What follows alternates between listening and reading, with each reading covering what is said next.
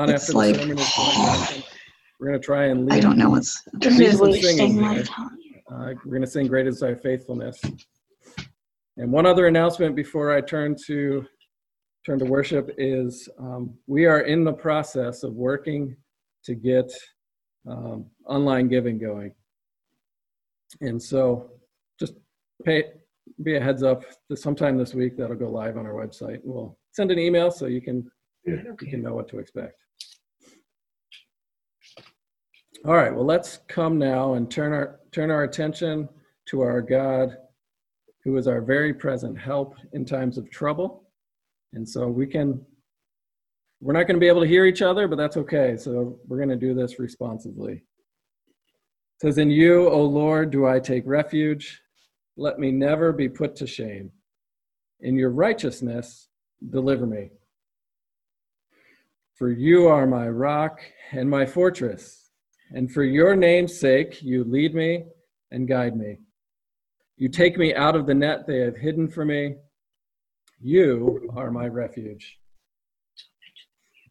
Let us all now come by faith and say, with Jesus, like he did as he died on the cross, "Into your hands I commit my spirit, for you have redeemed me, O Lord, my faithful God. For my times are in your hands." Let's pray. Heavenly Father and our God, we thank you that you are our refuge and our strength. You are our willing and present and powerful help in times of trouble and loneliness and need. As we heard talking with our kids, that all it takes is weakness for your grace to come and work and do greater things in our lives than we can imagine. And so because of that, we have this great hope in the scriptures that we don't have to be afraid. And though it may seem like the world is falling apart, like the scriptures describe, like the mountains trembling and falling into the sea and falling apart, we have this great hope, this great promise that you are our refuge and our strength, and you take care of us. So I pray that this would be our confession of faith today, that this confident trust in your help would become our story and be our story today and forevermore, and ask that everything we do in worship, even though we are separate, we are still worshiping Christ on his throne. And may his grace and his sovereignty and his power and his presence cause us to be still and know that he, Christ our Savior, is our God in whom we trust. And so with that, Lord, we thank you for Jesus, our Lord, who in love, who came to be judged, who went through this uncreation, who knows what it's like to feel, for the whole world to fall apart around him. As he went through cosmic loneliness, taking on the judgment we deserve, so that we now can say by faith, "Thank you, Lord. The Lord of hosts is with us. You are our fortress." So use this time, Lord, we pray, to form us into a people who are strong and courageous wherever we go, because you are with us. And we pray this in Christ's name. Amen. Amen. I'm going to read Psalm 31. If you have a Bible, you can follow along. It's just a great confession of our faith that when Jesus was dying on the cross, these are the words that came to mind. When you pricked Jesus, this is the scripture that bled out of him as he died. And so follow along. It says, "In you, O Lord, do I take refuge. Let me never be put to shame. In your righteousness, deliver me. Incline your ear to me. Rescue me speedily. Be a rock of refuge for me, a strong fortress to save me. For you are my rock and my fortress, and for your name's sake you lead me and guide me. You take me out of the net they have hidden for me, for you are my refuge. Into your hand I commit my spirit. You have redeemed me, O Lord, faithful God. I hate those who pay regard to worthless idols, but I trust in the Lord. I will rejoice and be glad in your steadfast love, because you have seen my affliction. You have known the distress of my soul. and you have not delivered me into the hand of the enemy. You have set my feet in a broad place. Be gracious to me, O Lord, for I am in distress. My eye is wasted from grief, my soul and my body also. For my life is spent with sorrow, and my years with sighing. My strength fails because of my iniquity, and my bones waste away. Because of all my adversaries, I have become a reproach, especially to my neighbors, an object of dread to my acquaintances. Those who see me in the street flee from me. I have been forgotten like one who is dead. I have become like a broken vessel. For I hear the whispering of many, terror on every side, as they scheme together against me, as they plot to take my life. But I trust in you, O Lord. I say, you are my God. My times are in your hand. Rescue me from the hand of my enemies and from my persecutors. Make your face shine upon your servant. Save me in your steadfast love. O Lord, let me not be put to shame, for I call upon you. Let the wicked be put to shame. Let them go silently to Sheol, which is the place of the dead, the grave. Let lying lips be mute, which speak insolently against the righteous in pride and contempt. Oh, how abundant is your goodness, which you have stored up for those who fear you, and worked for those who take refuge in you, in the sight of the children of mankind. In the cover of your presence, you hide them from the plots of men. You store them in your shelter from the strife of tongues. Blessed be the Lord, for he has wondrously shown his steadfast love to me when I was in a besieged city. I said in my alarm, I am cut off from your sight, but you heard the voice of my pleas for mercy when I cried to you for help. Love the Lord, all you his saints. The Lord preserves the faithful, but abundantly he repays the one who acts in pride. Be strong and let your heart take courage, all you who wait for the Lord.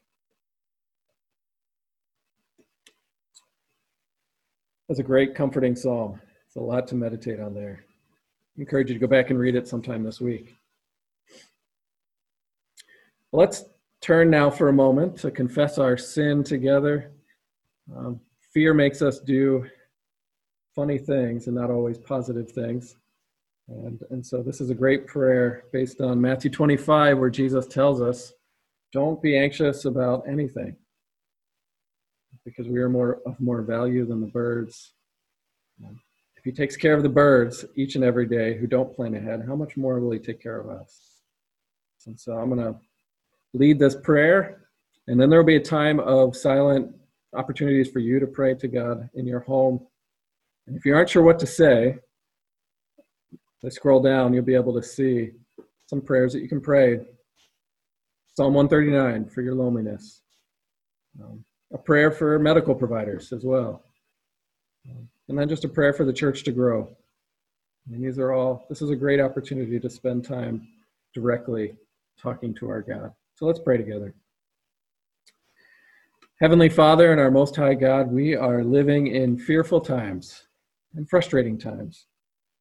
And yet you still tell us to not be anxious about our life, to trust your fatherly care and provision. Forgive us, Father, for the times when fear and our frustrations became our master. It makes us grumpy and hard to live with. We know in our heads that we are of more value than the birds and the grass, and yet at times we have acted like frightened, lonely orphans. Holy Spirit, lead us now to cry out, Abba, Father. Remind our hearts that it was the grace of our God in Christ Jesus that brought us safe thus far, and that it is his grace that will bring us home. Strengthen our hearts now in Christ, we ask. Amen. Take a couple moments to pray, confessing your sins, knowing Christ is our merciful high priest who knows in every way what it is like to be tempted, the way we have been tempted.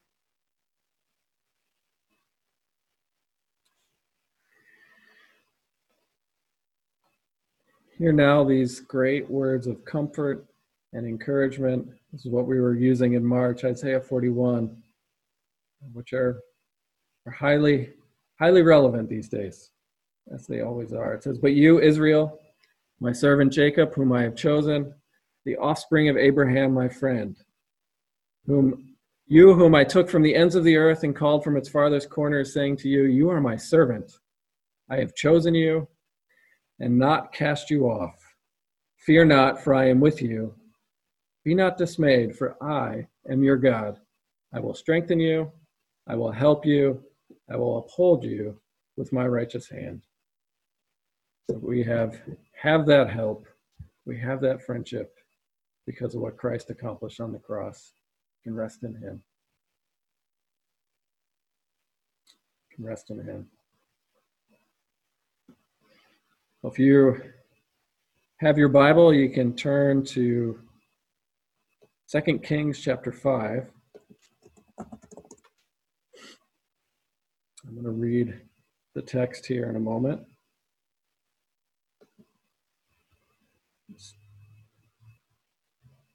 Switch the share. You should be able to follow along with the text here.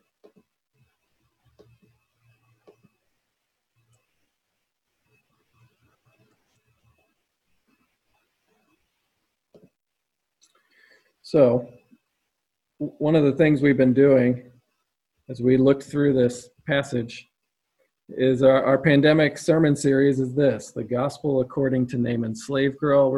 We get to see how the true and living God works to change us through trouble. And that's what we looked at last week, this great truth that God works through evil for our good. And that's what we saw in Naaman's story, that God was able to work through even disease and kidnapping to confront and change Naaman. And so we're going to jump in again and pay close attention as we read to how Naaman is changed, the kind of person he starts as and the kind of person he ends up as when we finish.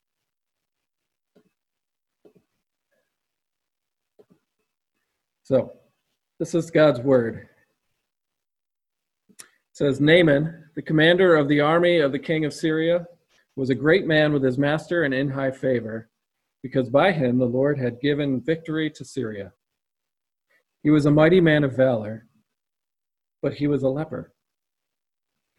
Now the Syrians on one of their raids had carried off a little girl from the land of Israel, and she worked in the service of Naaman's wife. And she said to her mistress, 'Would that my Lord were with the prophet who is in Samaria. He would cure him of his leprosy.' So Naaman went in and told his Lord, and so spoke the girl from the land of Israel. And the king of Syria said, 'Go now, and I will send a letter to the king of Israel.' So he went, taking with him 10 talents of silver, 6,000 shekels of gold, and 10 changes of clothing. And he brought the letter to the king of Israel, which read, 'When this letter reaches you, know that I have sent to you Naaman, my servant, that you may cure him of his leprosy.' And when the king of Israel read the letter, he tore his clothes and said, 'Am I God to kill and make alive, that this man sends word to me to cure a man of his leprosy? Only consider and see how he is seeking a quarrel with me.' But when Elisha, the man of God, heard that the king of Israel had torn his clothes, he sent to the king, saying, 'Why have you torn your clothes? Let him come to me now, that he may know that there is a prophet in Israel.' So Naaman came with his horses and chariots and stood at the door of Elisha's house, and Elisha sent a messenger to him, saying, 'Go and wash in the Jordan 7 times, and your flesh shall be restored, and you shall be clean.' But Naaman was angry and went away, saying, 'Behold, I thought that he would surely come out to me and stand and call upon the name of the Lord his God, and wave his hand over the place and cure the leper. Are not Abana and Pharpar, the rivers of Damascus, better than all the waters of Israel? Could I not wash in them and be clean?' So he turned and went away in a rage. But his servants came near and said to him, 'My father, It is a great word the prophet has spoken to you. Will you not do it? Has he actually said to you, wash and be clean? So he went down and dipped himself 7 times in the Jordan, according to the word of the man of God. And his flesh was restored like the flesh of a little child, and he was clean. Then he returned to the man of God, he and all his company, and he came and stood before him, and he said, Behold, I know that there is no God in all the earth but in Israel. So accept now a present from your servant. But he said, As the Lord lives, before whom I stand, I will receive none. And he urged him to take it, but he refused. Then Naaman said, If not, please let there be given to your servant 2 mule loads of earth, for from now on your servant will not offer burnt offering or sacrifice to any god but the Lord. In this matter may the Lord pardon your servant when my master goes into the house of Rimmon to worship there, leaning on my arm, and I bow myself in the house of Rimmon. When I bow myself in the house of Rimmon, the Lord pardon your servant in this matter. And he said to him, Go in peace. This is God's word. It is true and trustworthy and spoken to us right now in love. Let's pray. Father and our God, that there is no God like you who pardons our inherent selfishness as well as our deliberate offenses against you, our Creator. There is no God like you who delights in steadfast love, who is willing to forgive his enemies and work for their good.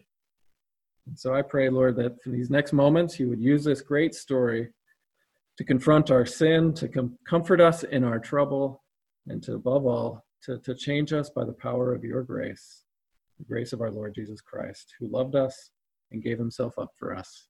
And so we pray this in Jesus' name. Amen. Amen. So, let me get set up here.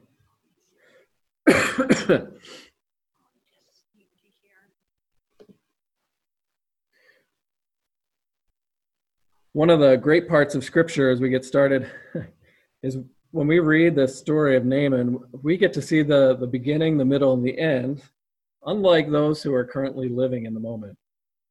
If you can picture Naaman's story as a great woven tapestry, where you can see all the different threads woven behind how God was working through this slave girl, through his trouble, through his own selfishness, and through his servants to change him.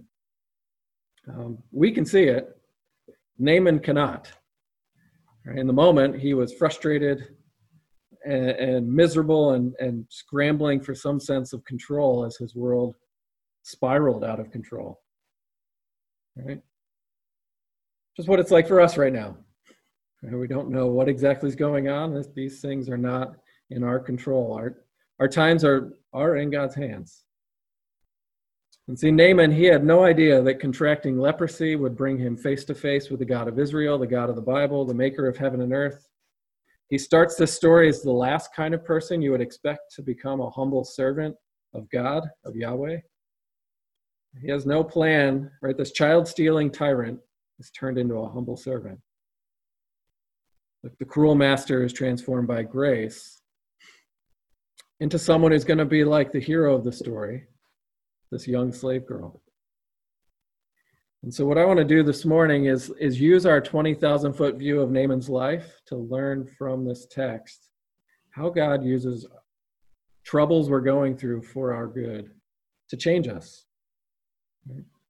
This trouble is going to make us bitter or better, as I've heard it said. That God's sovereign power is right now taking us through trouble we would never choose for ourselves. Nobody would choose to self-isolate for weeks on end. But God, in his sovereign grace and mercy and power, is able to and does use trouble to change us into people we would never be if we hadn't gone through it. Do you believe that right now?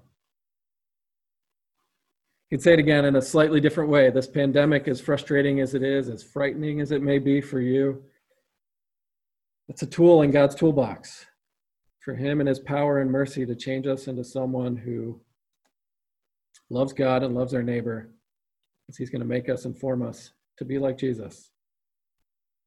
If you could put it this way, Naaman's light momentary troubles in the beginning of this story are preparing for him an eternal weight of glory, something better than he could ever imagine.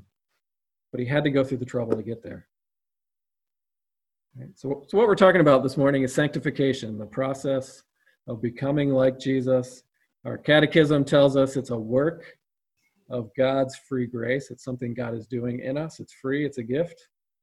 And he's changing us where we're renewed in the whole man, every part of us, after the image of God, which is Jesus. And we're enabled more and more to die unto sin and selfishness, and enabled more and more to live unto righteousness, which is to live like Jesus.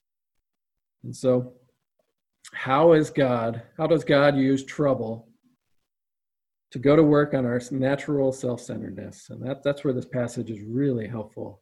I was blown away by just how profound this story is the longer you sit in it. So I've got 2 points. God's work of grace can cause temper tantrums, or it will cause transformation. The same sun that melts the ice can also harden the clay. God's work of grace causes temper tantrums or transformation. So let's look at the temper tantrums here. Excuse me. So if you look at the text, I love how human the reactions of these men are. When things don't go according to their plan, they react just like you and I. Right? The king of Israel, that guy, he has a pity party. He just freaks out and says, what is this going to do to me? He said, I can't fix this. He complains.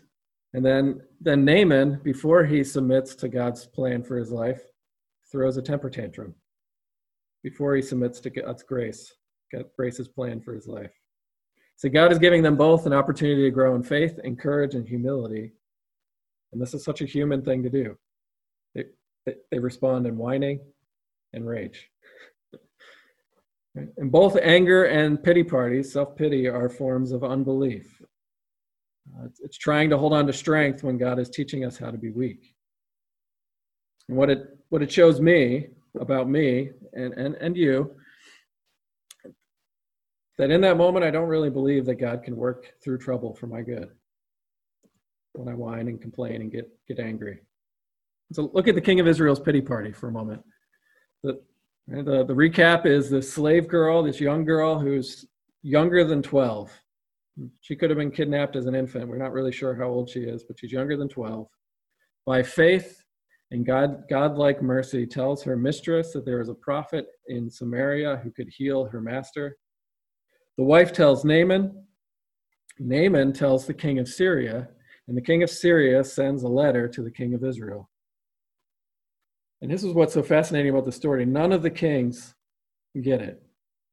Those who are strong are the fools, right? The Syrian king, the Hebrew king, none of them believe the simple good news proclaimed by this slave girl. They don't believe there's a prophet in Israel who speaks for the true and living God, right? You see it from the Syrian king. When this letter reaches you, know that I've sent you to the king, someone great, that you may cure him of his leprosy. Which isn't surprising. He doesn't know Yahweh. He's got a whole different belief system. But the king of Israel, and this is the point of the text, Elisha is a great prophet. The king of Israel should know better. He's supposed to be a man of faith. You should have heard of Elisha, the one who raised a widow's son from the dead. I mean, these miracles went public throughout that day. And his own job description is to cry out for help to God. He's supposed to own his own copy, to write his own copy of Genesis through Deuteronomy, and then fear God and keep his commandments. To be a man of trust. To remember the Lord who saves his people from Egypt. And instead of faith, the king of Israel panics and he chooses a pity party. He tears his clothes, he whines, he complains, am I God to kill and make alive, that this man sends word to me to heal leprosy? He just wants to fight me. Woe is me, it's all about me. If there's no mention of Elisha, a prophet, or prayer, or faith, sound familiar in the last few weeks? Anyone else have a pity party or just get super frustrated because of how this pandemic is affecting me? I mean, extroverts are for sure. I'm sure there's an introvert out there who's had a pity party in the last few weeks. Now this is the point. Why does the writer of Kings tell us about the king of Israel's unbelief? And that's part of the point. It's telling us you need a king who does trust God. Ultimately, it's getting you ready for Jesus. But 1st and 2nd Kings, the book of Kings, are prophetic books, and they are recorded to help us answer this one big question, which is, if God loves his people, why does their life stink? Or more specifically, if God loves Israel, these people in the Old Testament, why did they end up in exile, in judgment, losing their money, power, comfort, and success? If God loves me, why is it so hard? And so one of the many reasons the book of Kings gives is because of the failure of the kings to both model faith and live faith and show God's people how to live by faith. So 2 Kings 17 says, and this occurred because the people of Israel sinned against the Lord their God, the same God who brought them up from the land of Egypt, and they feared other gods, not Yahweh. And they walked in the custom of the nations that the Lord drove out, so they acted like their neighbors. But they also took on the customs of the kings of Israel that had practiced. So the people were imitating the kings, and that's where some of their sin came from. They imitated the unbelief of the one who was ruling over them and representing them. Even though the Lord warned his people with every prophet and every seer, the kings and the people were stubborn and would not listen. Right? So here's the point of the text. Here's an opportunity for the king of Israel to learn faith, to model faith for God's people, to believe for them, so when they come to him for help, he's their refuge as he points them to God in faith. And instead, he chooses a pity party for himself. Right? See, God's work of grace to change us, even through troubles, will always take you and I to a place of weakness, to a place of powerlessness, to a place where we have to say, God, help. So we talked about with the kids, right? We need to get to a place where we learn that God's grace is sufficient for me in my weakness. And this is what the king of Israel did not believe. God's grace is at work in this man's life, but instead of humbling himself in prayer, he panics. And so think about the king of Israel's job. His job as well is to model to the nations that God is with him. And Naaman is right there watching this grown man panic, the king of Israel. He's acting like he knows nothing about the Lord, the God of life, who sustains our every breath. But Naaman is not being shown what faith in Yahweh looks like. And that's really the point, that unbelief, what it does is makes us whiny and self-focused. We can't see the people around us. When we forget the gospel, it makes me whiny and self-obsessed. And so that's why God's grace always leads us to this place of weakness and need, and you are faced, and I am faced with a choice. I can think about me and myself. I can hate myself because I'm too weak. I can be frustrated that I'm not good enough. I can complain because this is not going my way. Or you take the position of faith, which is to look for help from God, the maker of heaven and earth. The one, you learn from the faith of this young slave girl whose life is not how she wants it to be, and yet she still acts as if Yahweh is with her. She's helpless, but she trusts that God can work even for her enemy's good. And so that's the first point is, You can choose a pity party, or you can choose to see how God uses trouble to show us what it means to be human, to be 100% fully dependent on him. We're like children. It's God's design. Second form of unbelief here, right? God leads us through troubles. Some of us choose self-pity. Some of us can have thrown or do throw temper tantrums. Because that's what happens in the text. Elisha hears of this king tearing his clothes. He comes and tells the king of Israel to send Naaman to him so that he may know that there is a prophet in Israel. And a prophet in Israel is someone that God has spoken to and works directly with in real space and real time. So Elisha is not so subtly accusing the king of Israel.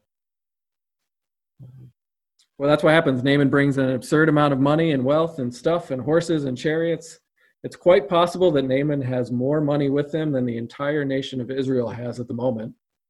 He's a wealthy dude. Only Elisha doesn't show up at the door.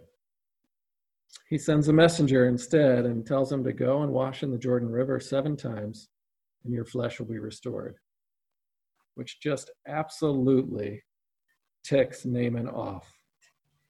He's livid. I mean, he says basically, I thought for sure he'd come out and do his magical hand waves and call upon the Lord God and heal me. I mean, basically, he thought Elisha was going to be his fairy godmother. Right? Say bippity boppity boo, boom, healed. You pay a little money, get your cure, you go home, go back to life. But instead, Naaman has a temper tantrum. Right? Instead of listening, instead of humbling himself, he gets angry and racist even. Right? He says, why wash in the Jordan River? It's filthy. Our water is cleaner. It's better than this disgusting Hebrew river. I mean, that's the implication. So you know what's really frustrating and what's causing this temper tantrum?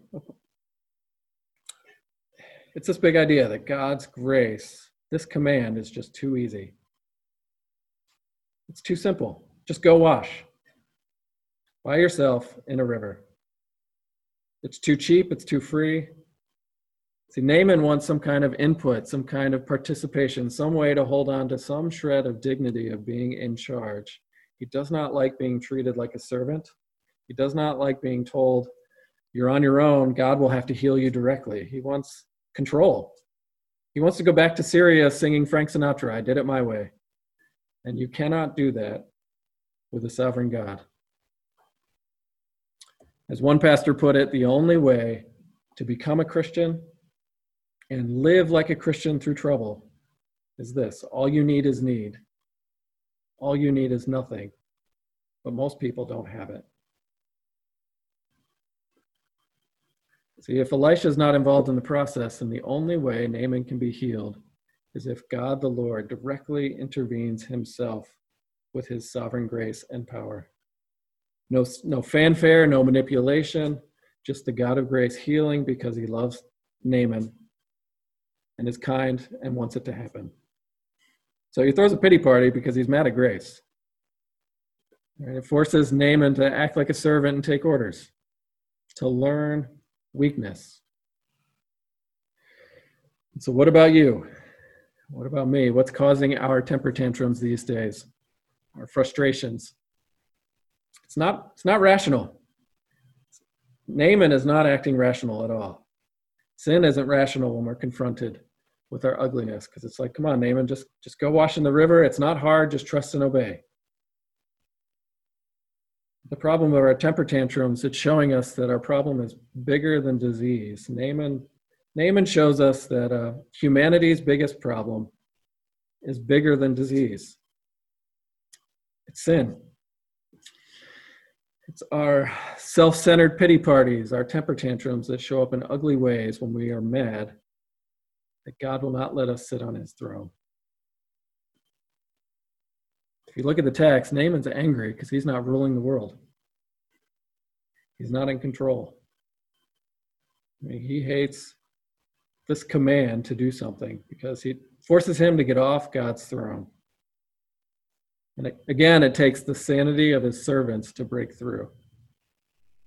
That's who the heroes of the story are, all the way through it. It's the servant girl and Naaman's servants. They're the ones speaking sanity and truth. Right? The servants are instruments in God's hands to change Naaman. God is incredibly gracious to Naaman. The reason what is servants, these slaves, they're used to not being in control. That is their everyday existence. For us, like Naaman, those with money, power, success, used to being comfortable, used to being in control, right? This is hard. Showing us that we're middle class in spirit. You go back to the story, and this is the good news. They break through Naaman's rage. He hears them. He submits to the free offer of God to go bathe in the Jordan River 7 times. He is healed. He's given the flesh of a little child. This grown man glistened like he was young again. And so just imagine that. All the scabs, all the marks of age, the scars from battle, the open wounds from the skin disease, now his skin glistens like a young child. He's given a new body, which is a great move on the storyteller's part. Naaman has the flesh of a child. What other little child is in this story? It's the young slave girl. God is changing Naaman into a person of faith, like a child, like a servant. He's changing her to be like the little girl who works for his wife.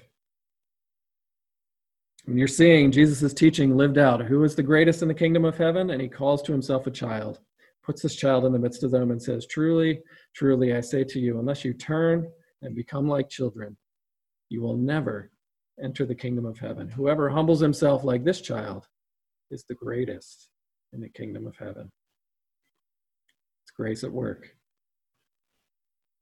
See, the God of the Bible has begun to change Naaman from a cruel tyrant to be his humble servant, to be like this young slave girl, the one who has faith. So let me ask you this. There's a lot of cool stuff in this story, but how is God's work of transforming grace frustrating you right now? Because that's the command right now is trust. Trust and obey. Be still and know that he is God. Just believe. And to us, it sounds infuriatingly simple, but it's much more than that, right? Because part of what we're being called to do is admit we're helpless, to admit we're hopeless moral failures again, and that we're sinners again, that we're prone to pity parties and temper tantrums. To say I have a bigger problem than my circumstances. I take me wherever I go, and if I'm stuck at home with me, my problem is me. Sin. And we're being told to believe the gospel of Jesus Christ, that he came, he lived the life I should have lived, he died the death I should have died, and now by faith, because I've admitted my weakness, I am infinitely loved more than I can imagine, filled with the same power that raised Jesus from the dead, the same power, the same resurrecting power that healed Naaman. Right? Faith. Believe and all is forgiven. Believe and not only will you be forgiven, you'll be justified, you'll be welcomed by God himself, you'll be treated and honored as if you lived Jesus' perfect life. And that's why it's so infuriating. Because it seems too easy and it takes us out of God's chair. Because it's a work he does for us and gives us the gift. It says, trust me. Run to Jesus. He will cleanse you. Inside and out. Grace can make us mad because it puts great, proud tyrant rulers and young servant girls in the same category. If you think you're great, God will humble you. When you see in this text, he puts racial enemies in the same boat, sinner. All have sinned and fallen short of the glory of God. But if you, by faith, accept the freeness of this offer, you have a God who is able to work through trouble to change us, to heal us. And that's what he does for Naaman. And that's how we're going to end this. I'll run through a couple of things of how Naaman changed, but Naaman believed the word spoken to him. He had faith, and faith in the Old Testament says God will credit it to you as righteousness. Naaman believes, and it changes him. So how does God change him? Well, look closely at the change. What God's grace does. First, it changes his thinking. Right? He comes back to Elisha and says, "Now I know that there is no God in all the earth but in Israel," which is a crazy thing to say for someone who is Syrian, because everybody was religious, but everyone said, "Well, whatever, you have your own God. Whatever works for you. Whatever spiritual power will help you get money, power, success." And so Naaman, the first thing that happens when he believes God's grace, as God's grace came upon him, changes his whole relationship. He starts to believe and live out the first 3 commandments. Have no other gods before me. Don't make any idols. Don't take the Lord's name in vain. I believe there is no God in all the earth except for Yahweh, the God in Israel. He is the God of the nations, not just a Hebrew God. That's why this story is here. Right? So he's a believer. God has welcomed him. God has accepted him. He has the same record of God's righteousness in Christ right now that we do. God's righteousness, which showed up in Jesus years later. And so that's what happens when you become a Christian, and God's grace goes to work and it starts to change how you think. And that's what we're called to do these days, is take advantage of some of the extra time to not just have that mystical experience, that feeling of being loved by God. That is absolutely true and important. It's also starting to have your mind changed. As Paul would say, be transformed by the renewal of your mind, so that by testing you may discern what the will of God is, what is good and acceptable and perfect. Naaman has already said, God healed me. This changes everything. How now should I live knowing that this God is real and is my king? And so he's making all kinds of connections here. Grace does not give us permission to turn off our brain. We use reason. We use our thinking. All right? I mean, that's one way you can do that this week. I would encourage you, take time this week to think how this is a light momentary affliction. This is 2 Corinthians and Paul. It's a light momentary affliction in comparison to the eternal weight of glory to come. We're being called to think differently about our troubles because we have a hope, because we have a future. Second thing, grace changes. It changes his thinking. Grace changes his attitude towards his stuff and money. He no longer sees money as a tool to get what he wants. It's an opportunity for generosity, right? Because he comes to Elisha and says, "Here, I'm healed. Take a present from your servant." Such an astounding 180-degree turn. He goes from bossing people around to getting livid when nobody will listen to him to, "Elisha, I'm your servant, and I want to be generous." See, money for the Christian is always an opportunity to show and model thanksgiving. Right? Giving is an expression of our gratitude. Right? So Elisha refuses, so there's no confusion for Naaman. This had to be tempting. But he wants Naaman to believe and see that grace cannot be bought. It's a gift of God. It's free. Free to us, but infinitely costly to the God who sent Jesus to die on the cross. And so for us, right, we're going to have all kinds of opportunities through this to be generous towards one another. It really does seem like, as far as what I'm reading and being told, there's going to be economic need going forward. And so we get to wrestle with this. Money is a gift from our God. It's an instrument to use to love our neighbors as God has loved us. So right now, we have this opportunity to say to our money, "You are not my life. You are not what I use to paint the illusion that I'm in control. You're not the source of my safety. You're not the source of my security. My God is." Which sets us free to look at money as just what it is, a gift to be used to bless others and to care for those in our care. And so for you, if you have needs, don't be afraid to ask us. We want to give. Grace changes our relationships with our stuff. We can give it away like Namaan here. Giving is shaped by our gratitude. And the last thing you see, and this is the weirdest part of the text, I think, is grace changes Naaman's relationships with unbelievers, with people who don't know Jesus, who don't know this God.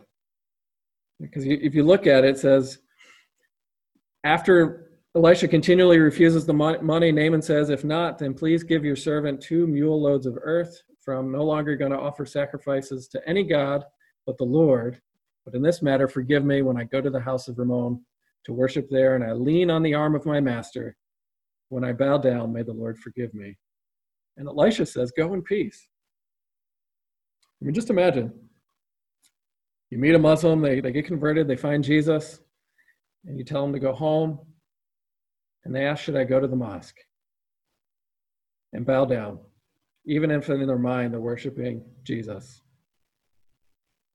We could have all kinds of debates about that. But here's the point. Naaman is already thinking about going home, of being a Yahweh follower in a world that doesn't know him, which is great. And he's asking this question, how can I be a servant of God among God's enemies? Right? He doesn't say, I've got saved, I'm going to hunker down here in Israel and just stay away from the filthy sinners out there. He goes back.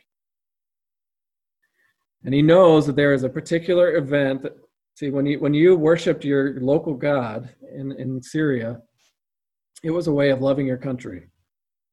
And to go to the house of Rimmon was like us saying the Pledge of Allegiance, putting your hand over your heart. And so what was going to happen is Naaman, with his baby smooth skin, is going to go into this house. He's going to love his country. He's going to love his neighbors, and he's going to worship God as he bows down, and he asks for forgiveness. What's going to happen is the king's going to touch the evidence that God is real. It's going to lean on his arm. Right? See, what would the king of Syria feel when he puts his hand on Naaman's arm? He'd feel the power of the God of Israel.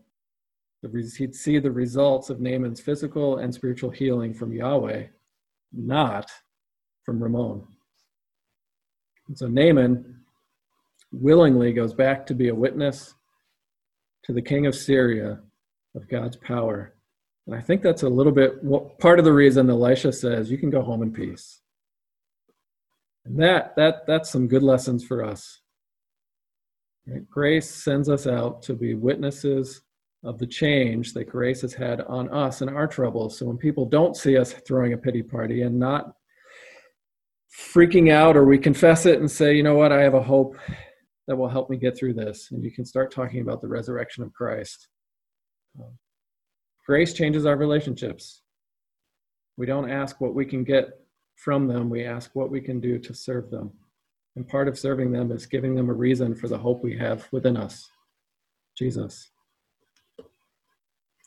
So conclusion, got that picture. This is the kind of person God's grace transforms us into through trouble. If you will admit your weakness, you'll be like Jesus on the cross, who rather than having a pity party says out loud, Father, into your hands I commit my life. I trust that you will not leave me in my shame.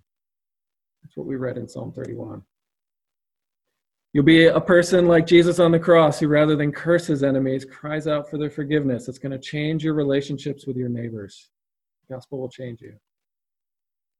And a person who believes this gospel, that is true, historical, and real, will stop to think deeply about how to connect this God of grace to every part of our lives, especially our troubles, because we worship a Lord who has been through troubles in every way we have, yet without sin.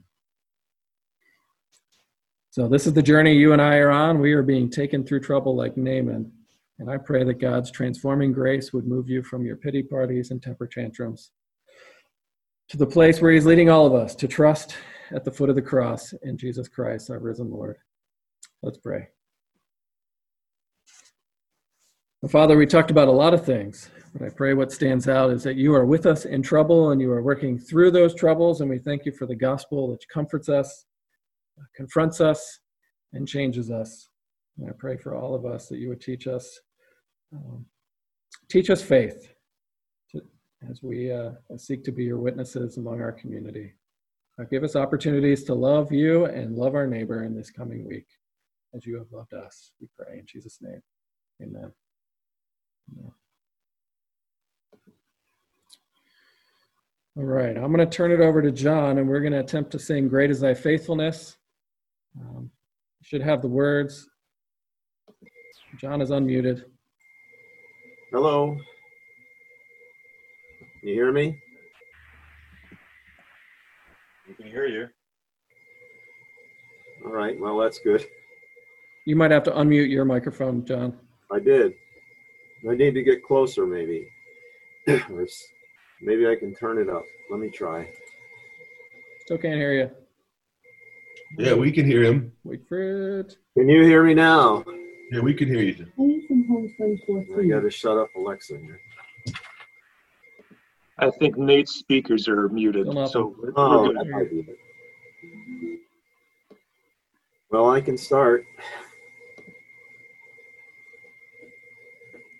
Well, let me just do it on faith. Maybe Nate can't hear me. I'm glad everyone else can.